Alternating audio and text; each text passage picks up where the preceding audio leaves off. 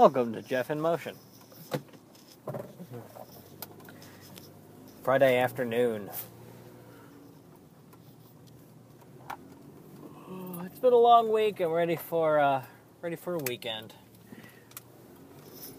We're going to be recording Popular Outcasts, and Let's Get Twi-Hearted on Sunday, so that's great.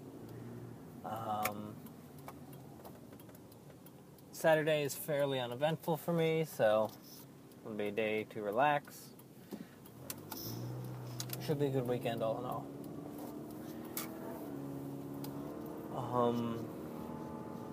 all. Knock out some of the rest of the things on my list that I was inspired to make earlier this week.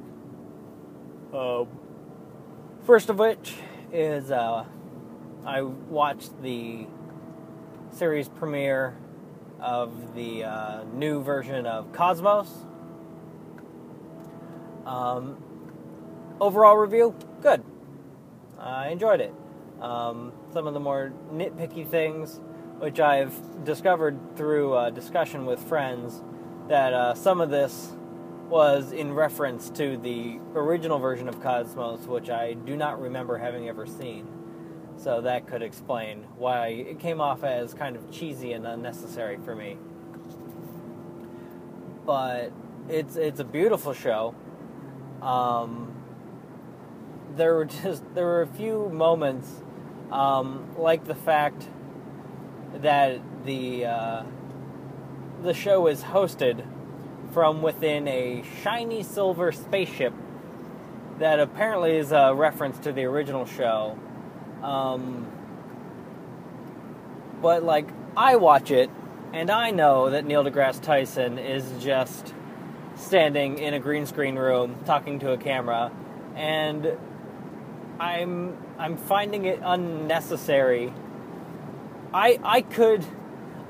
He does not need to be in a pretend spaceship to be panning through space at this point. He could just be saying things and them happening behind him.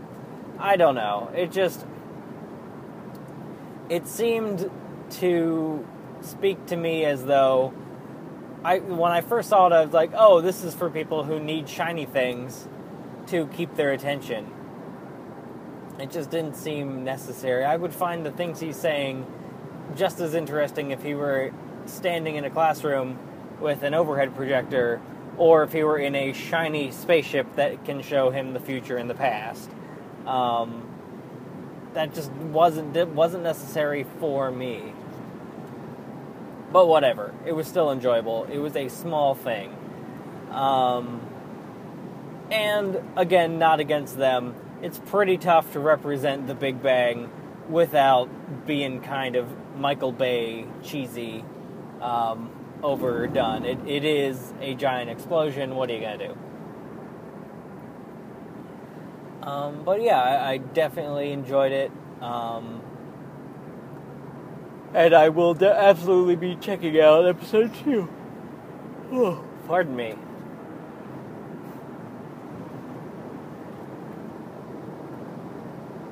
The second thing I have noted is the Steam Box, which is something that is slated to come out later this year.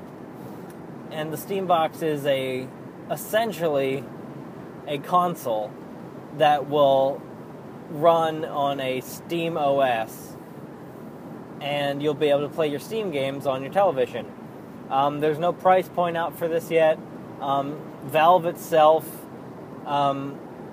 isn't going to be the sole provider of it. It's going to be open source, so other companies are going to be able to make their own Steam boxes.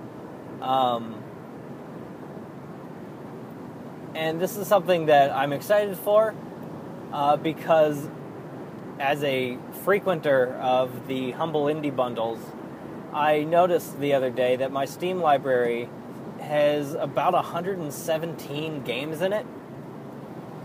Only a fraction of which I have ever even booted up, I'm pretty sure.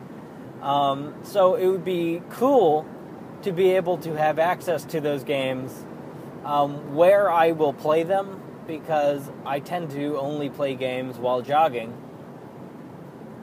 I just don't have the time to budget to sitting down and playing a video game at the computer. So it would be downright stellar if I could get a hold of one of these so-called Steam boxes, but we don't have a release date for them. We don't have a price point for them. So, because also most of those games are indie games, which tend to not be as resource intensive as, say, your AAA titles. So I wouldn't need a Steam box that could run fucking Call of Duty 2014 at full specs. That isn't something that I need. I need something that'll play Psychonauts nice, or Fez without lagging. So,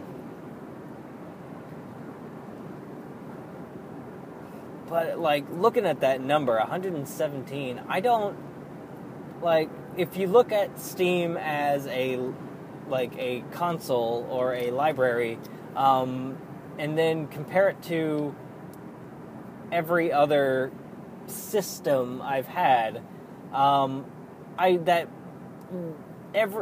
never had even close to that many games for a single thing. My Genesis, I can probably count on two hands how many games I had. Dreamcast, maybe twice that. Xbox, maybe 20, maybe 30. And it's about the same with all of my consoles. I hit maybe 15 to 30 games with each of them before the next one comes out. And when you break it down like that, I mean, I guess I do see it as worth owning them. I definitely play those games a solid amount of time.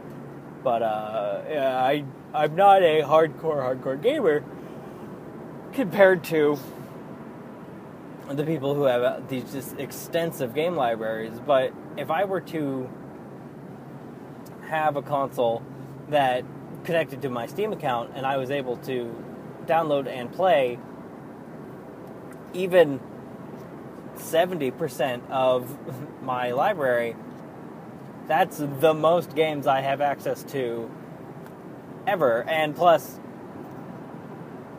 old games, new games, they're all there. That's the beauty of Steam.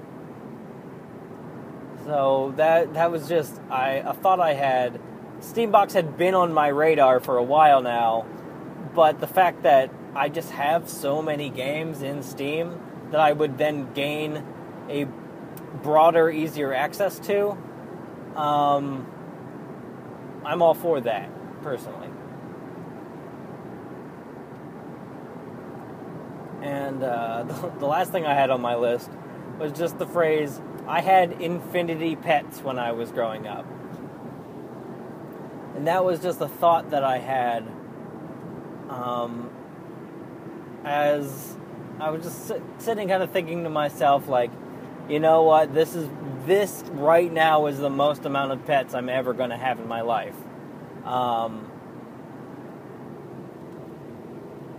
Well, I'm ever going to have in the future. I'm never going to have more than what I have right now again. With the 3 cats, the dog, the 2 ferrets, and the snake.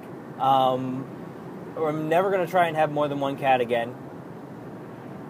So we're not getting a new cat until both of the ones, or all 3 of the ones we have pass away.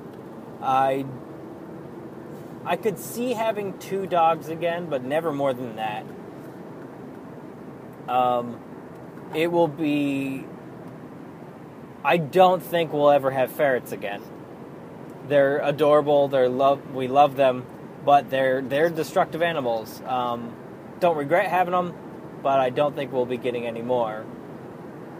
And I mean, the snake is eternal. The snake, if taken care of correctly, will live for 35, 40 more years.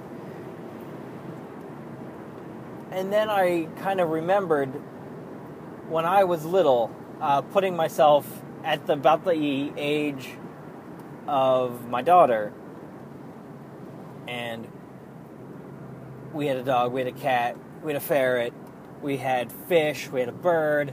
And I just remember thinking of our house as the house with a million pets. We had all of the pets. It was awesome.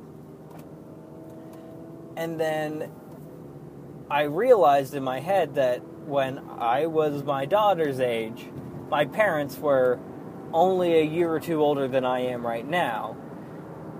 So they were hitting a very similar thing. They're young. They were out on their own. No one could tell them no to getting pets. So awesome, we're just going to get pets. Freaking A, yeah. Huzzah. And as they got older and pets would die off, they just wouldn't replace them. And it was something that made me feel better for having the amount of pets I have. I don't regret having them, but I know it is not an irresponsible amount of animals, but definitely maybe not an amount of animals one would recommend. It's tough to move. There is upkeep cost, although surprisingly less than you would think. But just kind of realizing and remembering that my parents did the same thing makes me feel less guilty for having all the fucking animals in the world. But I just remember as a kid thinking, oh man, how cool is it? We've got all the freaking animals. And just imagining Morgan thinking the same thing. Just like, oh, we've got a million cats. We've got the dog. We've got the big snake. We've got the weasels. We don't have an aquarium. And I don't know if we ever will.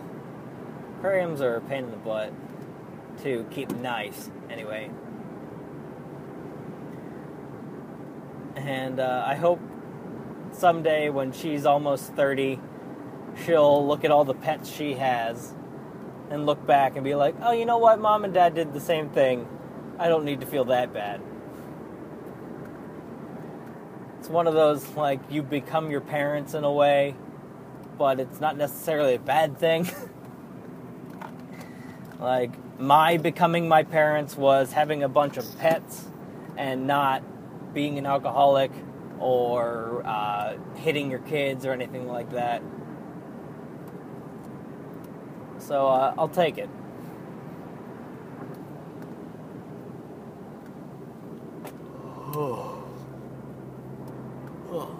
Excuse me. Well, I kind of burnt through the list faster than I thought I would.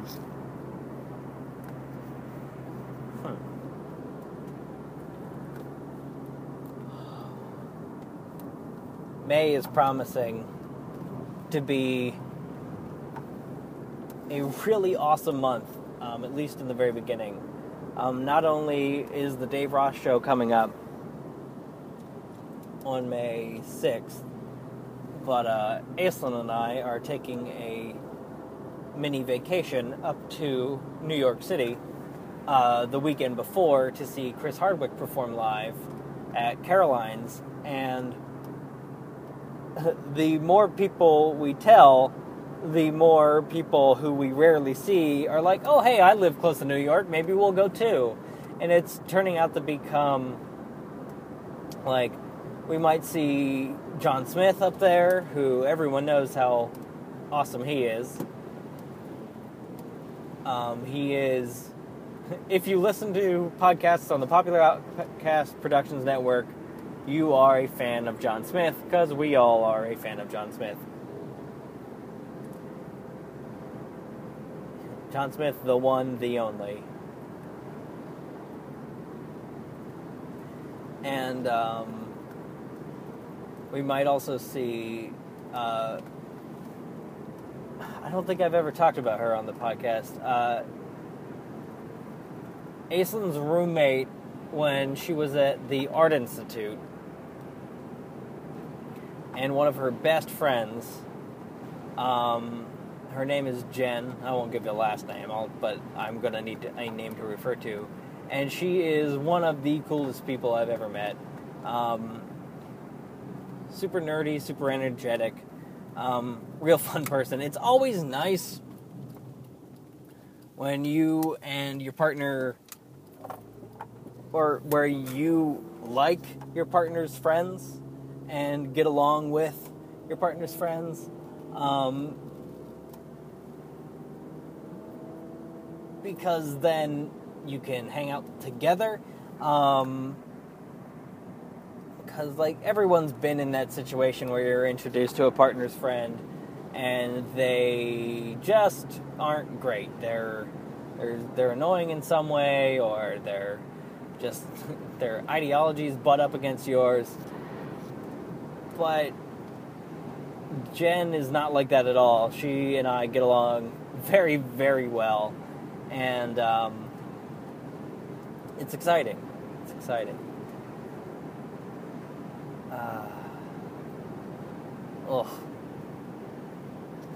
I just had that creeping anxiety pang that I'm boring and no one should be listening to this. Someday I'll get over that. Maybe it'll be by episode 200.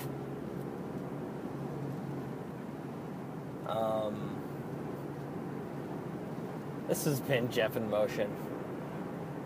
In summary, Cosmos, watch it, even if you don't need shiny spaceships to keep you interested. Steambox, I want it. I want access. I want easier access to that gigantic library of games that I own. And I have Infinity Pets.